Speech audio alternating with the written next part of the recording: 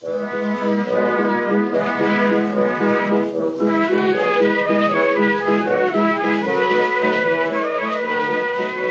to Loremen, the podcast about local legends and obscure curiosities from days of yore. I'm James Shakeshaft. And I'm James's priest and confessor, Alistair Beckett King. Our first tale is really a very famous legend from Washington.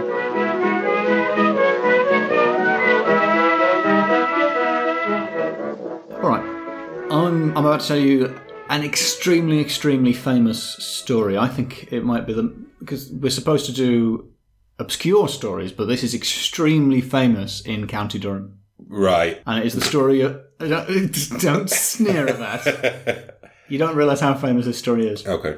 It's the story of the Lambton Worm. Mm-hmm. Have you heard the story of the Lambton Worm? It does ring a bell. From when I've told you about it in the past, possibly. Maybe. It sounds...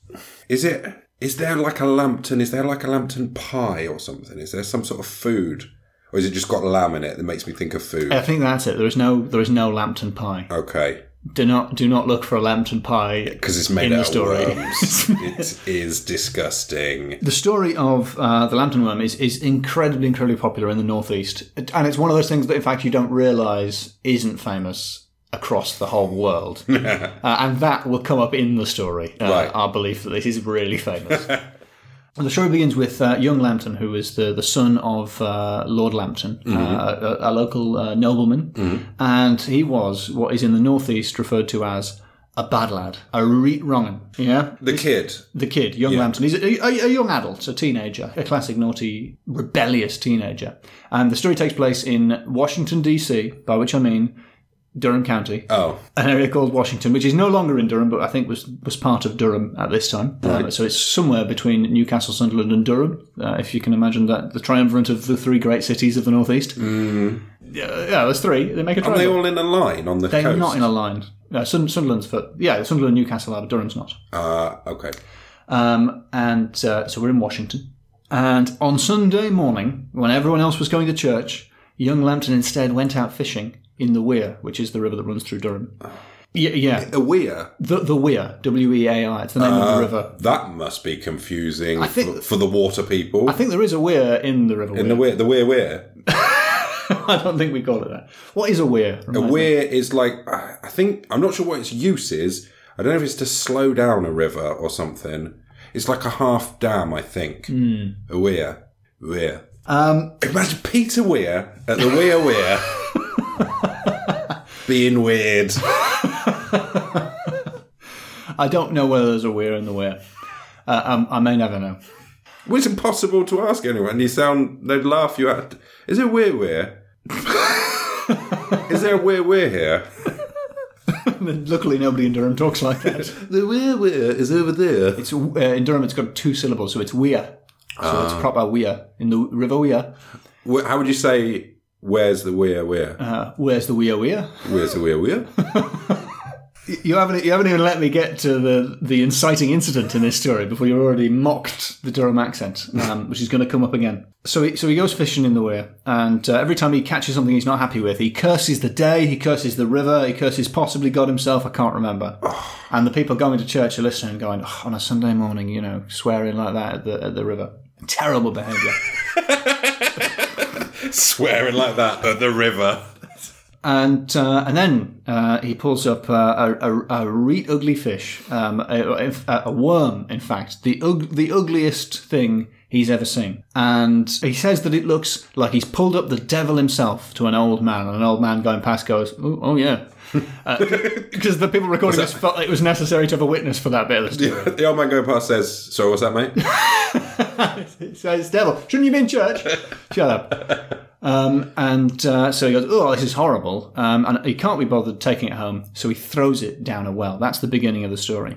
At this point, I'm going to, and this is to my great embarrassment, I'm going to have to sing the next bit of the story. Oh, God. Yeah. Not just your embarrassment. I know. I can't sing, so we might cut this. So the story is best known in the Northeast because it was immortalised in pantomime in the 19th century. And I feel like I've seen some of the podcast stats, so I know we have some listeners who aren't from the UK, so I think I have to explain what a pantomime is.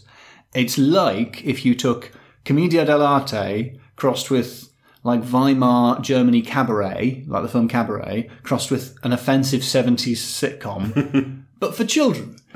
So with throwaway sweets. You get free sweets. So it's a bit like vaudeville, like in a musical form of entertainment. Huge in the 19th century, still popular now, but not that popular. It's more, nowadays it's more a vessel for people that used to be on Gladiators. Yeah, and soap opera actors in the sad tail end of their career. I actually, when I was working as a cameraman, we did a bunch of interviews at a launch of like some panto group that did loads of different ones, and all the stars were there dressed in costume.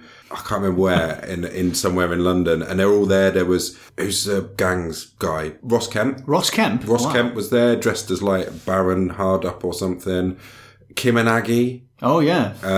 As the Ugly Sisters. That's rather offensive. Rude. Yeah, but they are also awful people. And they probably were wicked in some. Maybe they were actually no, because they did a cleaning program. They were probably fairies, like cleaning up fairies. Mickey and Jane Rooney. Oh, I think his wife's name was Jane. Definitely Mickey Rooney. Wow, and his wife. I mean, he's a proper star. I think that is the most famous person I've ever met. You have name dropped all over my story. Yeah, go on. I have to say. Sorry. And I've got to be better than Mickey Rooney, dressed as Buttons. So, from the Lambton Worm song, which is sung in my school many a time. That's what I was trying to distract from, yeah. Yeah, I'm sorry. I'm still going to have to sing it. And I might, if it doesn't work, I'll just read it. The Lambton Worm song. On Sunday morn young Lambton went a-fishing in the weir, and catched a fish upon his hook, he thought it very queer. But what na kind of fish it was young Lambton couldn't tell. He wouldn't be fashed to carry it yem, so he hoyed it doon a well. Yeah, so that's the bit that I've just told you. Hoyed, of course, is throwed. Wouldn't be fashed is couldn't be bothered. These are all words that are still used in the Northeast. He wouldn't be fashed to carry it yem, so he hoyed it doon a well. And then the chorus, which is the bit everybody loves, is... Wheesht, lads, had your gobs, I'll tell yous all an awful story. Wheesht, lads, had your gobs, and I'll tell you about the worm. And it tells you something about the Northeast, that the chorus of a song has to be, guys, just shut up for a minute. I'm trying to tell you about the worm. And they have to repeat that twice. Yeah, exactly. Just shut up, please. It's a panto. I've written a panto. Shut up. That's the whole chorus in between every verse. So, that's been clear. He couldn't be bothered to carry it home, so he hoyed it. He couldn't be bothered to carry it home, so he hoyed it down a well. What happens next is, two things happen. The story splits. Lambton goes off to fight in foreign wars. So Lambton reforms himself and goes off and joins the Crusades. Right. Because going away to kill Muslims is considered an awful lot better than fishing on a Sunday. The terrible crime of fishing on the wrong day. And swearing at a river. Is much better than going off to just kill people overseas in the Holy Land. So that's what he did. Meanwhile, the worm, according to the song, and this, I think this is some of the best lyricism. I'm just going to read this. Some of the best lyricism you're going to hear. But the worm got fat and grad an awful size. Oh. That's 3 times it grew. So it grew and grew and grew in the sweet water of the well. Sorry, Northeast and lyrics.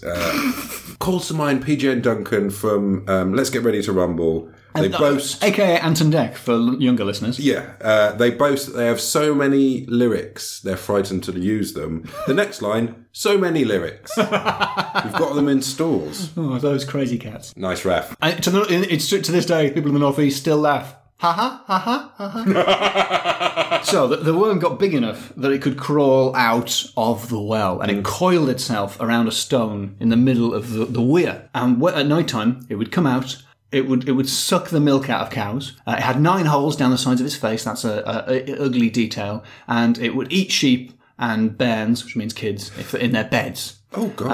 And my favourite version of the story is a very milk obsessed worm from the Monthly Chronicle of North County Law and Legend, 1888. We have the phrase, it sucked sucked cows of their milky treasure. Which I really like. I think that's lovely. Milk. AKA milk. to apply the adjective milky to milk, it's almost tautology. So the main story was recorded in 1820 by Robert Surtees. which is a properly good northeastern name, in the history and antiquities of the county Palatine of Durham. The worm started to terrorise people, and the Lambton came... After eating kids, it's So that's it part ramped of the up. terror. Yeah. They learned to sate it by giving it the milk of 9 kye, or 9 cows. So that they'd bring it into the courtyard, and a massive horse trough would be filled with the milk of 9 cows every day. What? And it would come in there and it would drink the milk, and then it would go back. And now it was so big that instead of calling itself around the rock, it would call itself around either Worm Hill, which is in Washington and is still called Worm Hill to this day, which is a very mysterious hill. There's a website dedicated to a weird geography, and it's a very flat area, and then there's just a hill in the middle of nowhere, so nobody knows what it is. And it was either that or it was Penshire Hill, which is what most people now believe. And Penshire Hill is an absolutely massive, massive hill that you can see from most of Durham. So it probably wasn't that hill. Otherwise it would be enormous. But these days we say that he coiled himself 9 times around Penshire Hill, or 7 times. The numbers change. So apparently if anyone took at the tiniest amount of milk, like if one of the farmhands took a little bit of milk out of the worm's pail, he would get so angry that he would thrash his tail and tear up trees with his tail and smash them down. So naturally, many knights errant came and tried to kill the worm. And what the worm would do is they would wrap and coil themselves around the man and crush them to death. We're in a pickle. Fortunately for the people of the northeast, the Lambton Worm is so famous that word of it reaches young Lambton in Palestine. And he realises he has to go home to put right what he did wrong by hoying it doon the well. So he comes straight back from Palestine, which I assume takes ages in those days. He's so sorry, and he apologises to her father. He says, "I've got to be the one to kill the worm." First, though, he consults a local witch.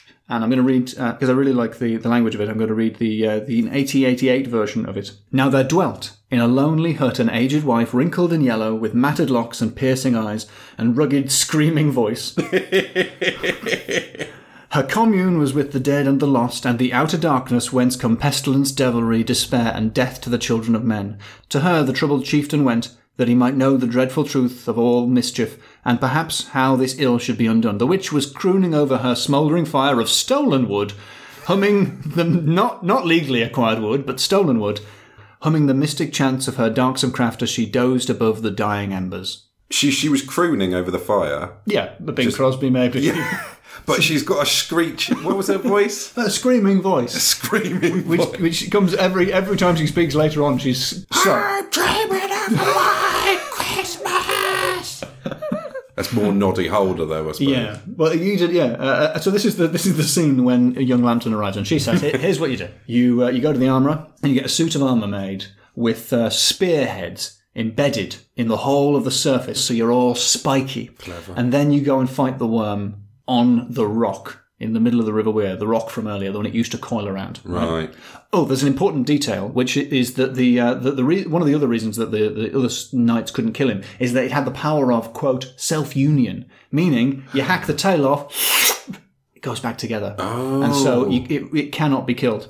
So she gives him that advice, but it comes at a price. And that is when he's killed it, he has to kill the first living thing he sees on his way home. Oh. So he says, all right. And he makes an arrangement with his father, Lord Lambton, that he's going to blow his bugle horn 3 times when he's killed the worm. And then the father will send out his favourite dog, it says. Oh. Not his least favourite dog. He's going to send him his favourite dog, and he'll kill that dog.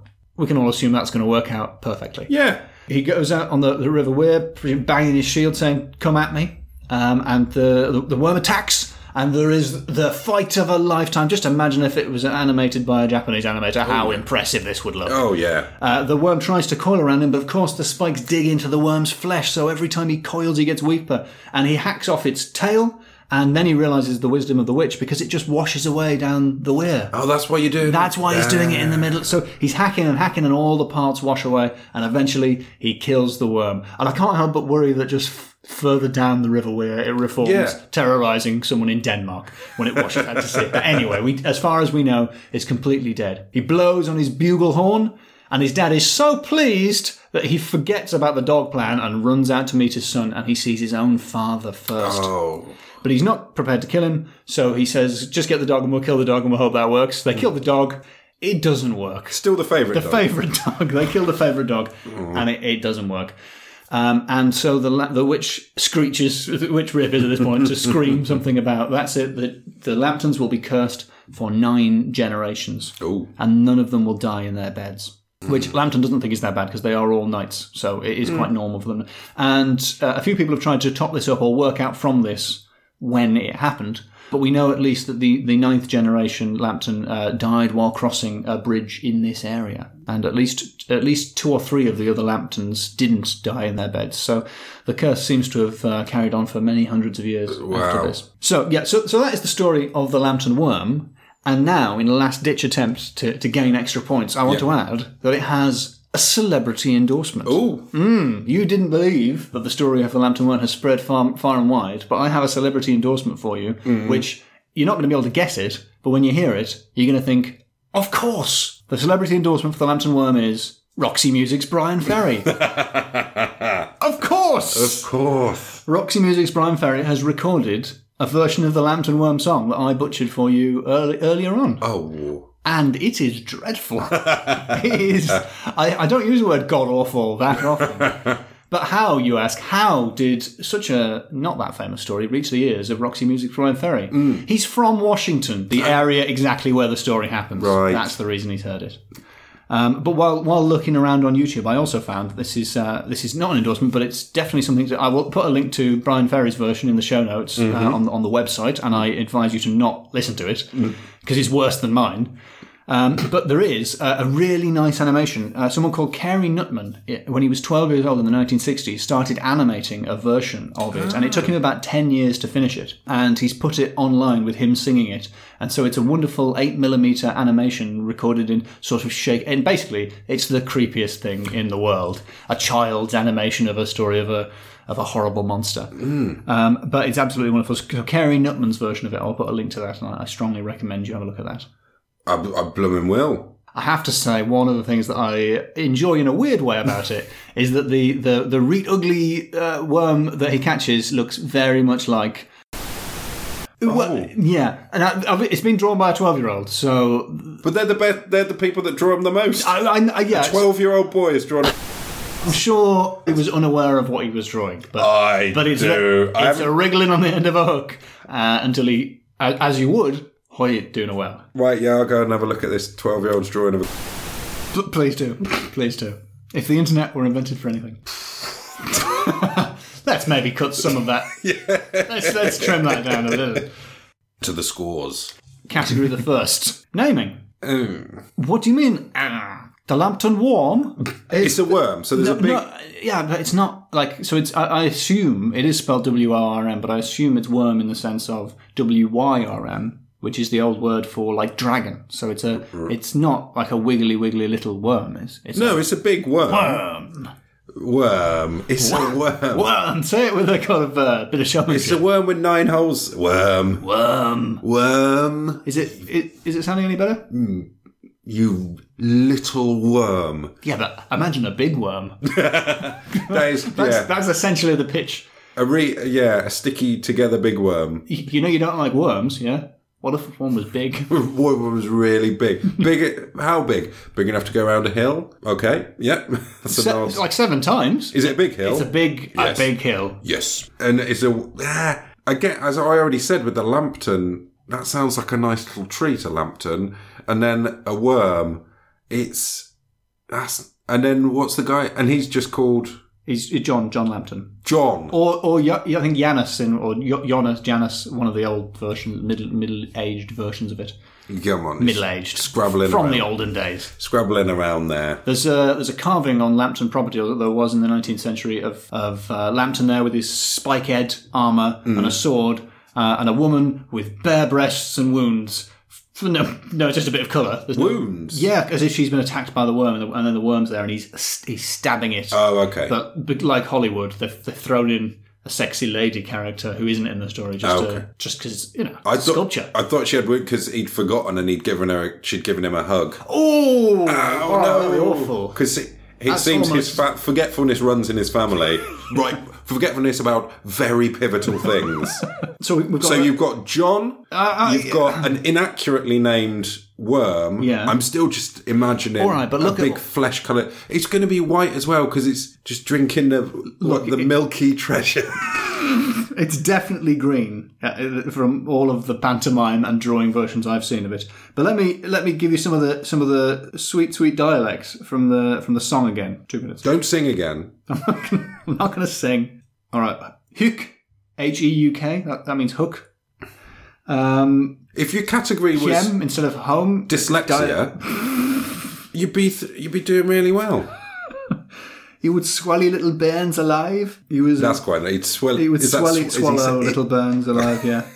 we've got the word kai for cows. These are just words. They're not names. They're not names. Damn. John. Damn your knowledge. You've got grammar. John, Lambton Worm. That's only 3 different words. One of them's spelt wrong. I forgot to tell you there's also a well. That's only one more word, and it's hill. And there's a worm well. Is it? Well, right. Not anymore, it's gone. But there was a worm well. What's the stone? To Worm Does Hill. the stone have a name? Which the stone in the river. Oh, the river was called Weir. That was funny. I enjoyed that. Yeah. The stone doesn't have a name. Right. I think the stone may have been lost. No. Kerry Nutman. He did the animation for the... That's a nice name. That's Kerry a lovely Nutman name. is a lovely name. Shout out to Kerry Nutman. No. I think this is a 2 because you... And it's not... No. Yeah, it's a 2 and that is being very generous because the worm, it's not even spelt with a Y, so it would look interesting written down. You just... Imagine that... It's what the episode is going to be called. Lambton Worm. It's going to bring him in. Is it? Yeah, people are going to read that and go, ooh, I wonder how big it is. Oh, a worm. Great.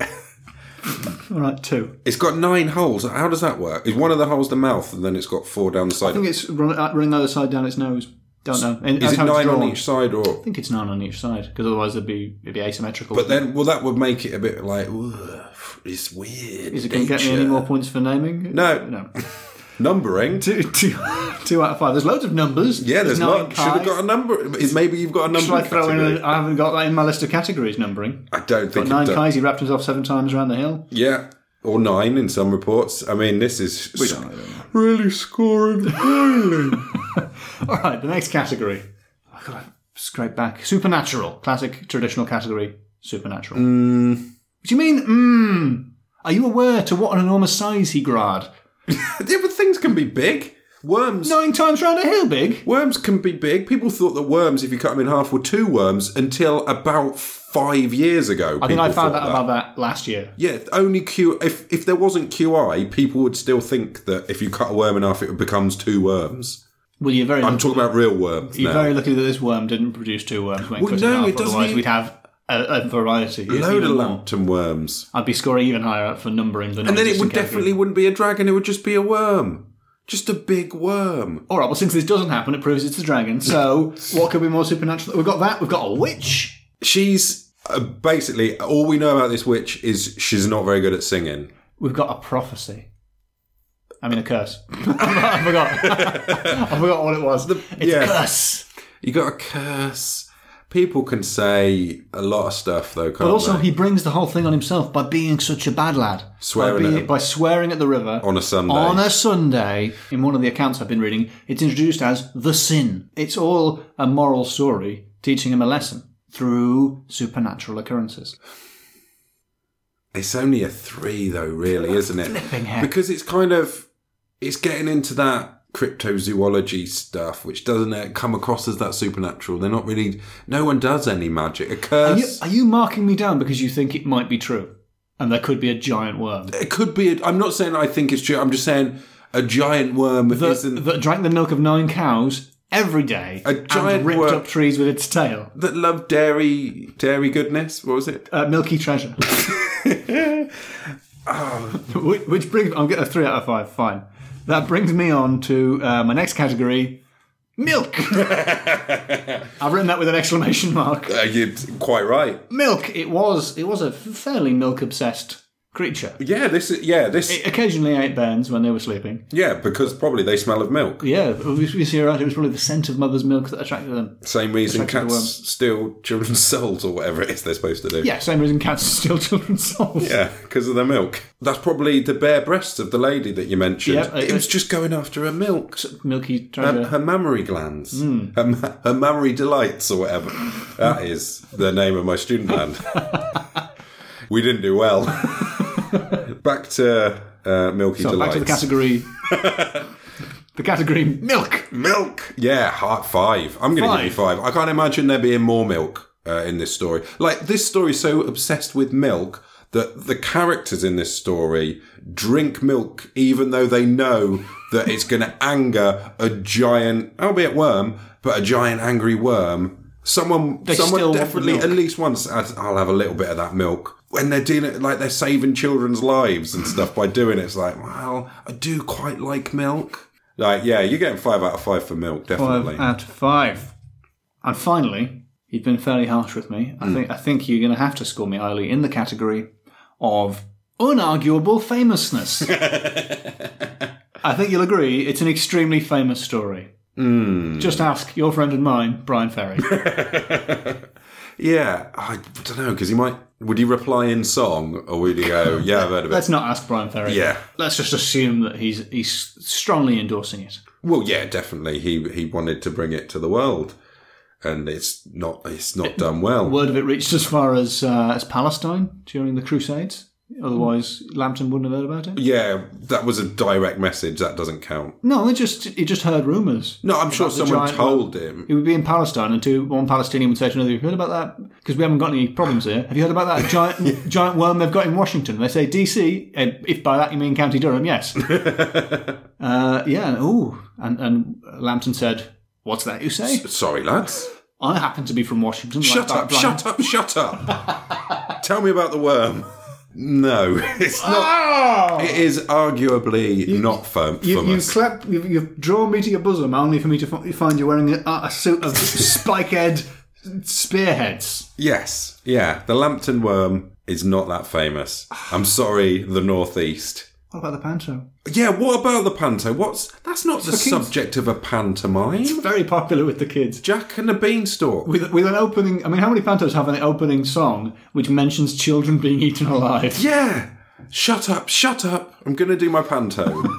No, like, even the budget. Why have you made the main antagonist of this pantomime a worm? Well, in a lot of the pictures it has 4 legs, so I assume it was like a pantomime horse, but like the bad guy. That sounds terrifying and inaccurate. So what?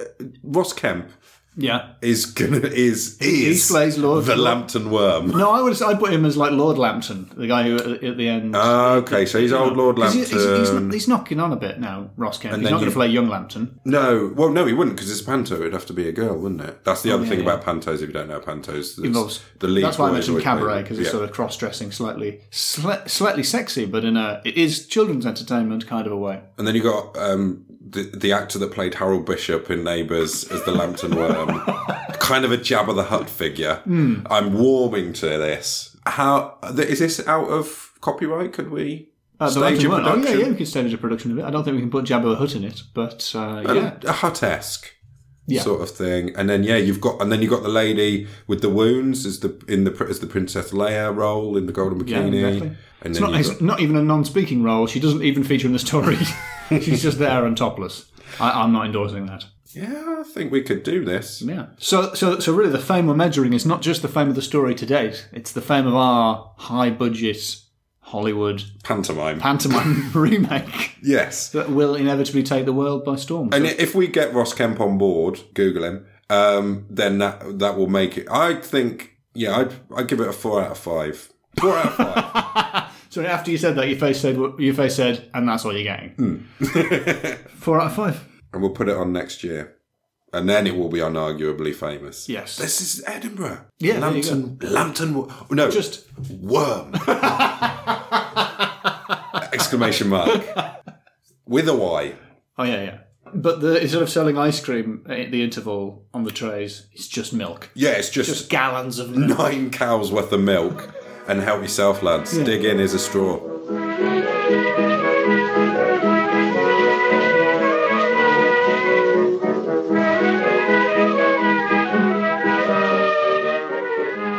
This tale is for anyone who's ever wondered what goes on inside a boy king's head.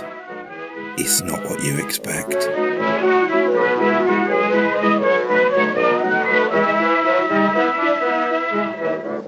Prepare yourself, Alistair. This is a high-octane thrill ride of a story. This has got everything you could want from...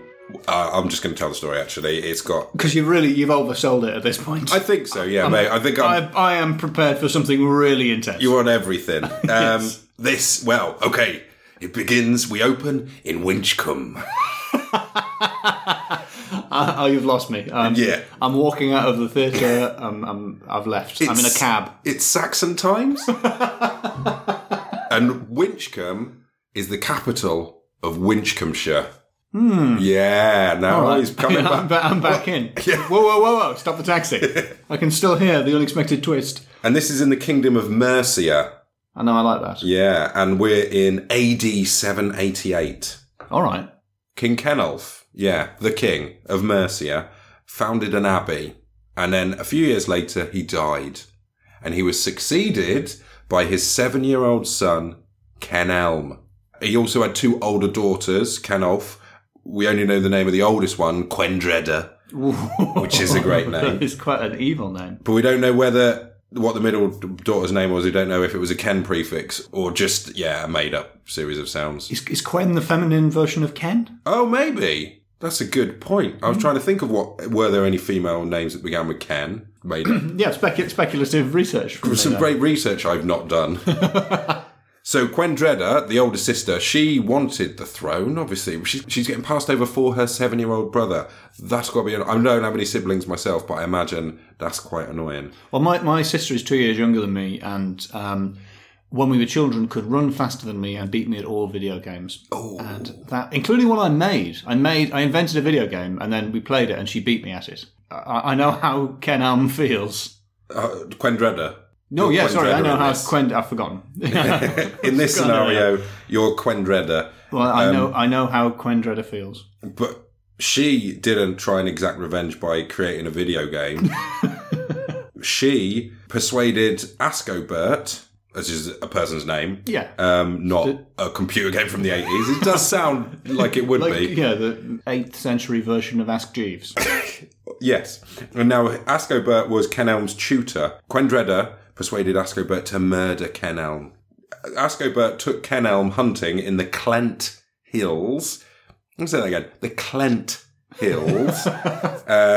And they went on this little hunting trip, Ascobert and Kenelm. And Kenelm had a little nap. Come on, he's 7. Probably just had a 8th century version of Ribena and a little lie down. And while he was having this sleep, Ascobert dug the grave for Kenelm. He's getting ahead of himself there a little bit. Yeah, it's hubristic at the very least. Yeah, my point of view is if you have been tasked with killing a 7-year-old, what you should do when that 7-year-old is asleep is kill that 7-year-old. Not. I've always said that. You don't need the prep. So during this hubristic grave digging, Kenelm awoke and said, "This is not the place ordained for you to kill me." And he stuck his staff into the ground and black flowers bloomed from it.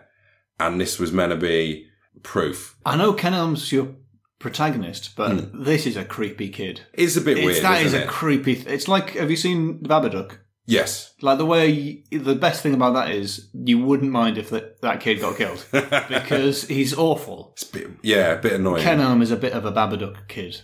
He's saying... Black flowers bloom. This is not the place ordained. Creepy. Kill that kid. In one version of the story, it praises him for saying that he was like singing a song or something, taking his death in good spirits. Spoiler alert: Ascobert heeded the words that this was not the place ordained to kill him. Just took him down the road and killed him down there. Oh right. Yeah. So that sort of backfired on Kenelm. I was just growing attached to the creepy little child. So Ascobert decapitates him and buries the head and the body under a bush. I guess it's a different guy. So that digging of the grave was a waste of time. He took a second... I would have at least taken them back to the first... Oh, and also, while he was doing all this, a dove flew out of the base of Kenelm's skull. That sentence ends in a place it doesn't begin. Yeah. Say that again. So Ascobert has decapitated a 7-year-old and he's put him in a grave and he's filling that grave in, and while he's doing that, a dove flies out of the little boy's head. And the dove flies to Rome to see the... Allow me to finish. The dove flies to Rome to see the Pope, and he drops a scroll at the Pope's feet, which... the Pope can't read, because the Pope can't read English. Fortunately, there's an Englishman there. He translates the note for the Pope. The note says, "In Clent cow pasture, under a thorn, of head bereft, lies Kenelm, king-born." So the dove is grassed up Ascobert. With the appropriate authority, a.k.a. the Pope. The Pope, yeah, the classic crime-solving Pope. I mean, it really takes a swerve from the moment of the beheading onwards, that story. It goes from quite realistic sort of family tragedy to crazy. Can I check? Are you improvising the bit where someone translates it? No. That's part of the story. That's part of the story. Part of the story. Why would the dove not just have written it in Latin? How could the magic dove... Yeah, that's like the word... That's what everyone... That's like the Esperanto of the day, Latin. Yeah. Like, everyone could have known Latin. Like, kings and... that sort of people, they probably knew Latin. Yes. That's what the Pope deals in. Why would if you could write a magic scroll and you're a dove, write it. That is ridiculous. I'm outraged. Because I was thinking about this. I was thinking like, oh, that's quite clever of the dove to write of head bereft as like a clue in there. But then I realised, oh no, the dove would have written that down anyway because he's not getting out. Unless the Kenelm's had his head cut off. I like that both of us have assumed that the dove wrote it. What, is there a little mouse inside with a quill also in the guy's skull? The 7-year-old's skull. Because a 7-year-old's head's not much bigger than a dove. But I guess that it has only just occurred to me at this point that the dove is probably representative of his soul. Sorry, the look of sadness. Is that the end of the story? Of course not. So what does the Pope do? So the Pope sends orders to Wilfrid, the Archbishop of Canterbury, and Wilfrid gets on the 8th century version of the blower telephone, not a telephone, whatever. Probably you'd think carrier pigeon, but now it sounds like that's he'd have to decapitate someone in order to send one of them. Anyway. However he does it, he gets word to the monks of Winchcombe Abbey, and they start looking for the body of Kenelm. They manage to find the body of Kenelm with the assistance of a white cow. As a sidekick? Yeah, he's basically... The cow apparently started mooing at a bush, and... and that's out of character for a cow. No wonder that caught their attention. And they were what's that cow playing at? Let's have a dig under here. And they dig up the head, the body, and the knife.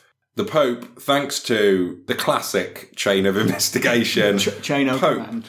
Next down, Archbishop of Canterbury, next down, monks, next down, white cow.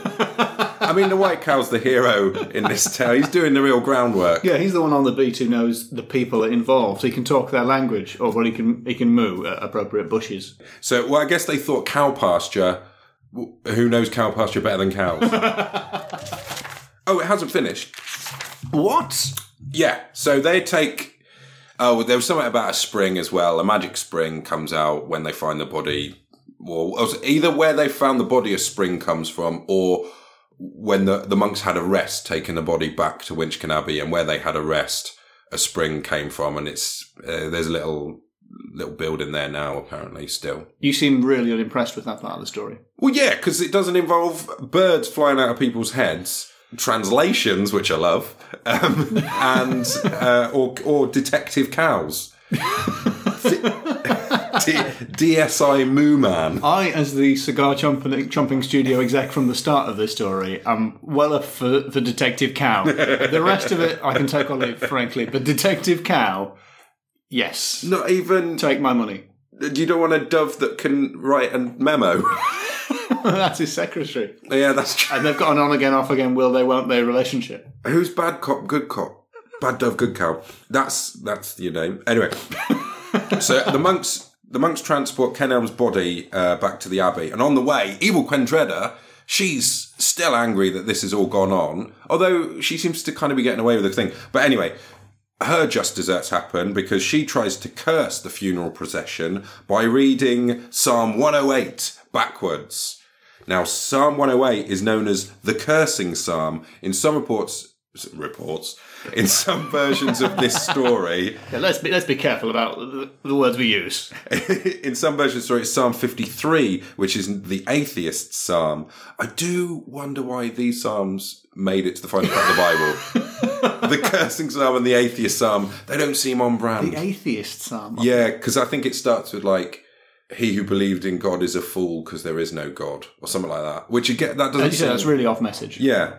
So she tries to read that backwards in order to curse the funeral procession, but her eyes burst and cover the page with blood, and she dies in agony, and she's unable to read anymore because not only has she no eyes, the piece of paper that it's written on is covered in the blood from her no eyes. I really like the attention to making sure she couldn't read it. That reminds me of... I'm a big fan of... How can that remind you of something? Well, that reminds me of another eye-exploding story. Funny thing that happened... Sorry, your cat is sniffing at my teacup. I realise I really need to finish that sentence. The story that reminds me of is I'm a big fan of the history of European fairy tales, and I think it's 17th or maybe 18th century. In the Charles Perrault version of Cinderella, at the end of the story, the ugly sisters, the famous ugly sisters, apologise, and they're forgiven by Cinderella, and she gives them each a salon in Prince Charming's castle, which is a really nice ending. Tanning? No. Well, no. At this time, these were salon stories. So fancy women would hang out together in their salon, and they would tell one another fairy tales. And Perrault started writing them down, or perhaps he kicked off the telling of them by writing them down. Right. 100 years later, in the Brothers Grimm, who were German, not French, wrote their version of that story. And in their version, at the wedding, the ugly sisters are there and they're throwing rice. And then doves come and peck out their eyes. Ooh. Which it gives you, I think, a sense of the different attitudes to justice that the German and French peoples have. Yeah, a nice little salon. Yeah, and a business. Your own salon, your own small business, or an eye pecking out. No eyes at all.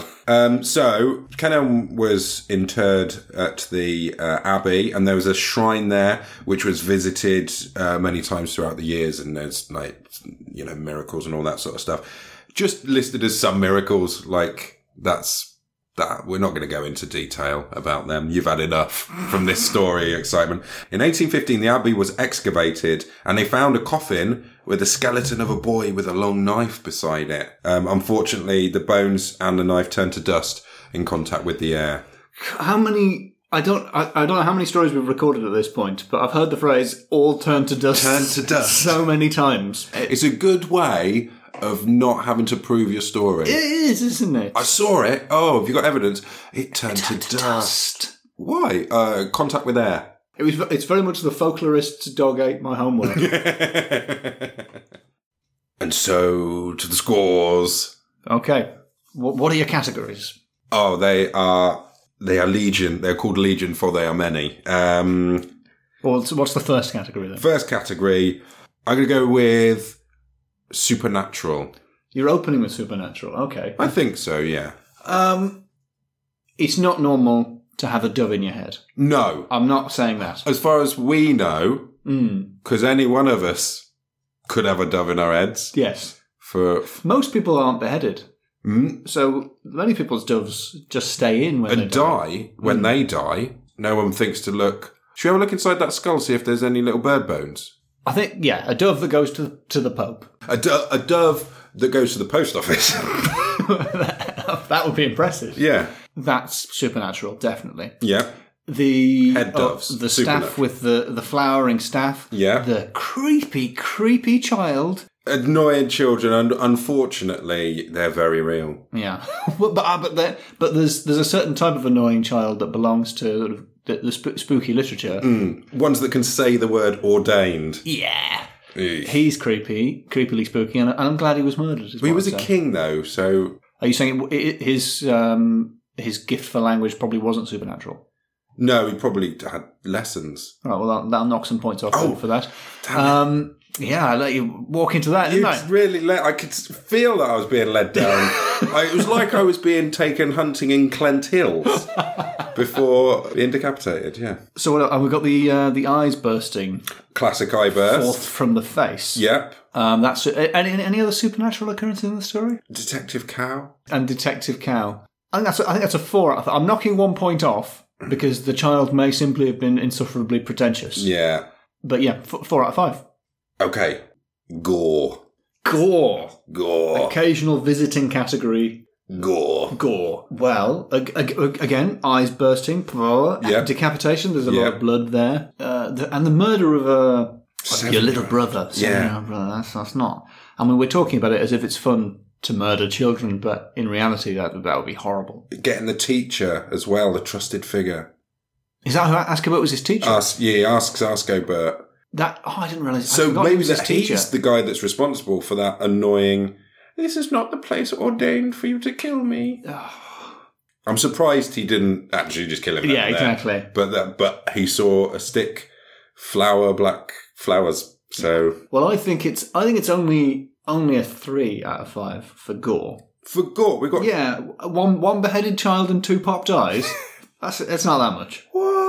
What I want to be clear on, because the thing is, it's because I'm visualising when the dove comes out, I'm visualising it as pure white rather than sodden and red and with the blood of a child's head. Sort of flicking bits of brains off its wings before it flies off. And just hastily scribbling a note, probably in blood.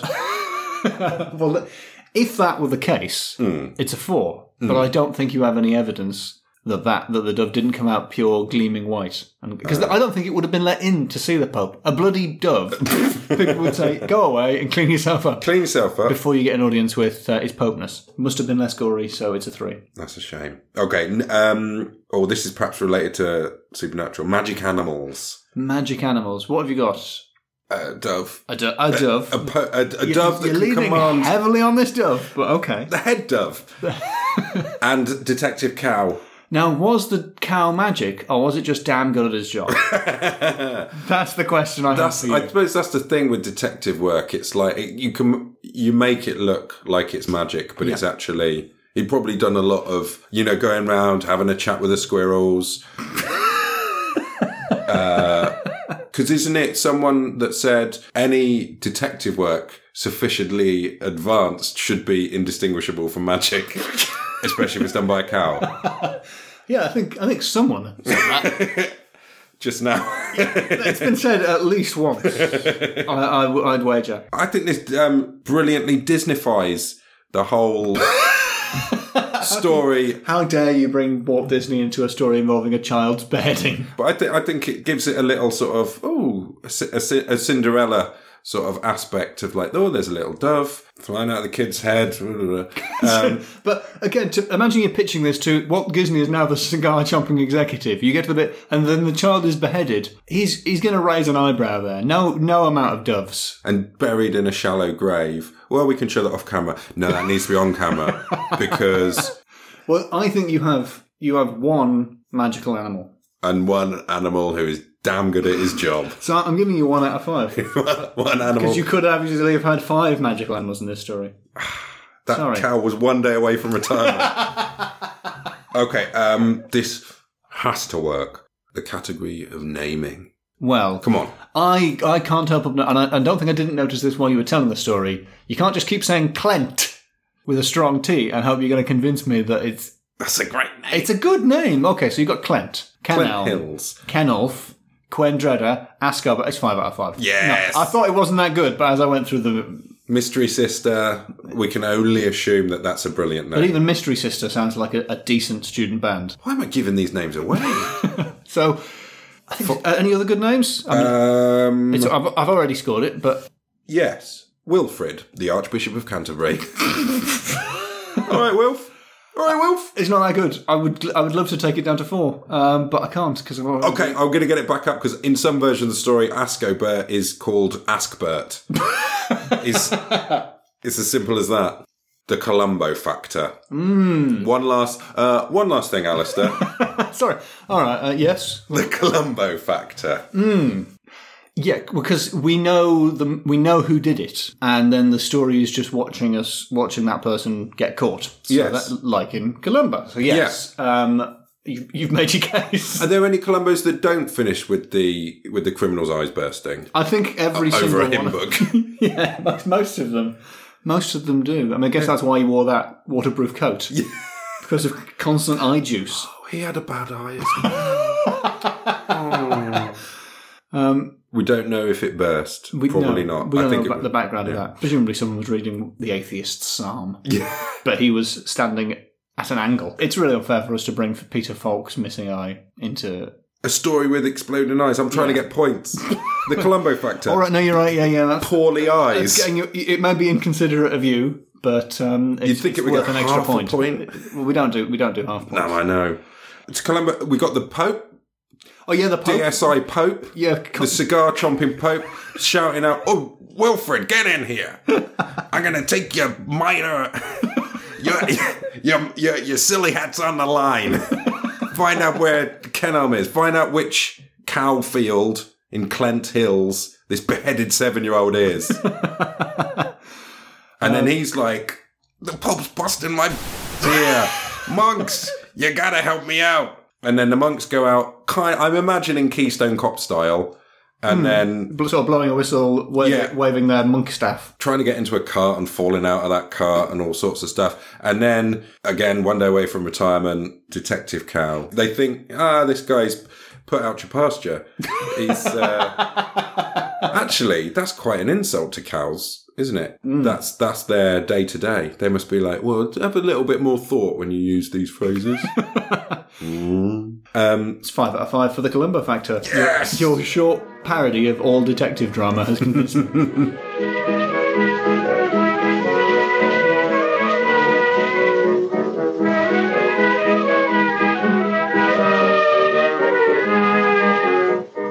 You have been listening to Loremen. The Loremen are Alistair Beckett-King and James Shakeshaft. The Loremen will return later this year with Series 2, telling tales of folklore from the British Isles and beyond. If you have a local legend you'd like us to investigate, tweet us at LoremenPod or email contact@loremenpodcast.com. Loremen is spelled L-O-R-E-men. It's wordplay. If you enjoyed Series 1 of Loremen, please do rate and subscribe. Maybe write us a review. And if you didn't enjoy Loremen Series 1, shut up, shut up, shut up.